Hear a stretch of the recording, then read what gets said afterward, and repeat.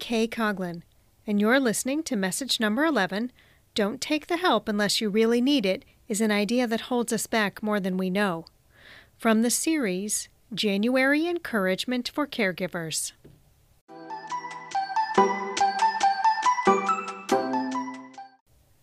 One of the things I remember hearing when I was a kid, especially from my dad, was, "Don't take help unless you really need it." He said it a lot.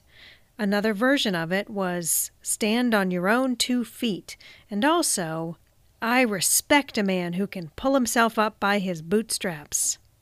I think there are 2 main reasons this came up so often. First, hard times, and second, tradition. Look, when I was growing up, we simply didn't have much money. So my parents were always figuring out ways to be more self-sufficient without having to ask for help. They used a wood-burning stove instead of heating the house with gas, and they installed a big garden for homegrown food. My mom made a lot of our clothes, and one year we only had Christmas presents because she used scrap fabric to make pincushions to sell at craft fairs. And the tradition part of this? Well, my dad heard it when he was growing up, too. His parents were from rural Missouri.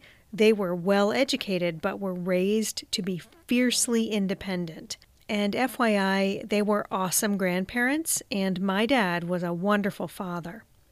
So I don't blame my dad for planting this thought in my head, but all these years later, I am struggling to deal with the limitations caused by my own pride. Because that's what this belief really is about. It's pride.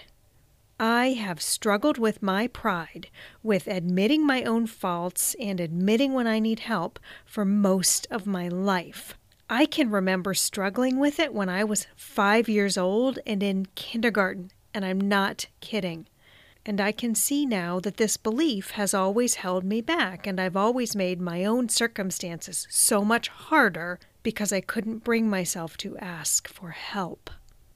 When I went off to college, I loaded myself up on part-time jobs rather than ask for what I thought was even more financial help from my parents, who were already stretched thin paying for what my scholarships didn't cover. And then when we were newlyweds, my husband and I went into extreme don't ask for help unless you really need it mode, and as a result, we found ourselves scraping by to budget money each week for food.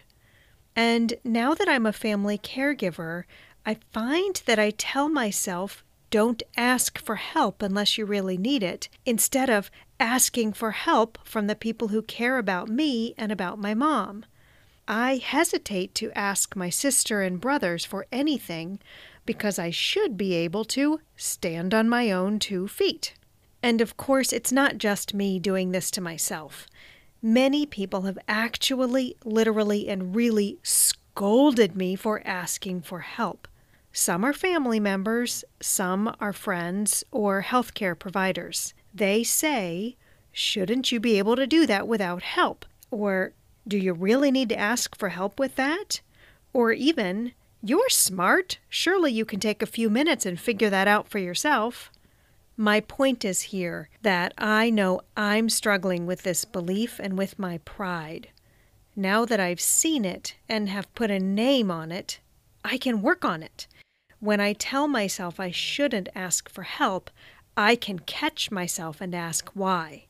When other people try to use this belief, whether it's to save them some time and trouble or to put their needs ahead of mine, I can gracefully repeat that I need help, and I can refuse to accept their guilt about it.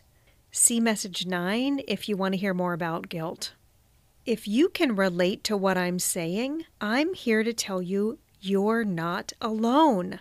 I hope you're encouraged to know that you don't have to let pride or being unwilling to ask for help hold you back either.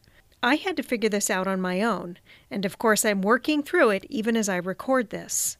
But I'm really delighted that the end result for me is that I can share this with you today, especially if it helps you.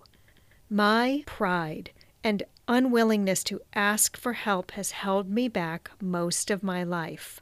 It's only now that I can really even see it.